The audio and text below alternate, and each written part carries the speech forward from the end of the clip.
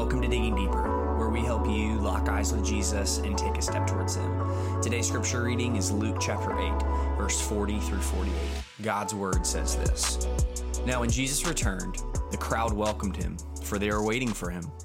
And there came a man named Jairus, who was a ruler of the synagogue. And falling at Jesus' feet, he implored him to come to his house, for he had an only daughter, about 12 years of age, and she was dying. As Jesus went, the people pressed around him. And there was a woman who had a discharge of blood for 12 years.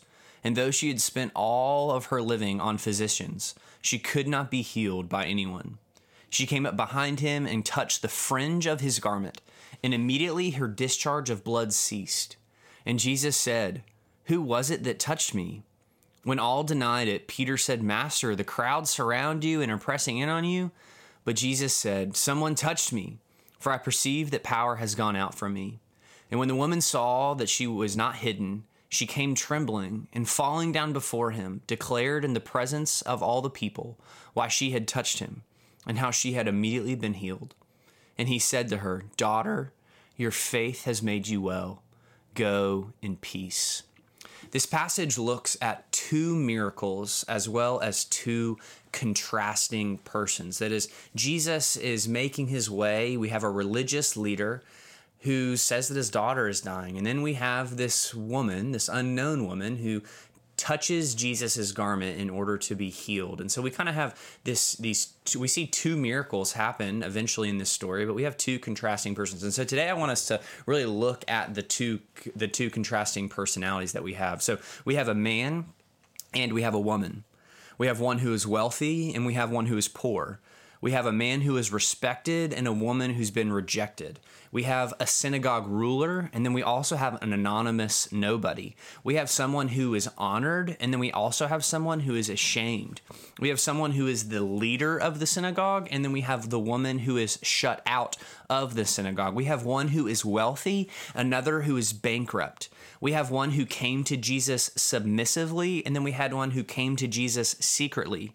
We had one that had a 12-year-old child, and then we had one with 12 years of bleeding.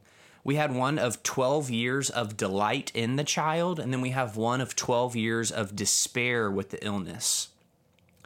And then what we see is the similarities, that all of his needs were met at the feet of Jesus, and all of her needs were met at the feet of Jesus. And so, friends, today, wherever you come from, man, woman, rich, poor, regardless of your situation, this passage is telling us that all of our needs can be met at the feet of Jesus, that their commonality was found in their desperate need and their faith in Jesus. So today, on this day, as we read from the book of Luke, may you desperately call upon the name of Jesus and place your faith in him, for he is a worthy Savior who can make us well. Let's pray. Our Father, we thank you for your word. I pray that through the power of your Spirit, Luke chapter 8, verse 40 through 48 would change us into the likeness of Christ. And Lord, we just say that we need you. God, we desperately fall before you today in faith, asking that you would make us well. So Father, whatever it is that we are carrying today or whatever is hurting us today, God, we lay it at your feet. May we have the faith of Jairus and the faith of this woman to come before you now. We pray this, Father, through the Son and by the Spirit. Amen.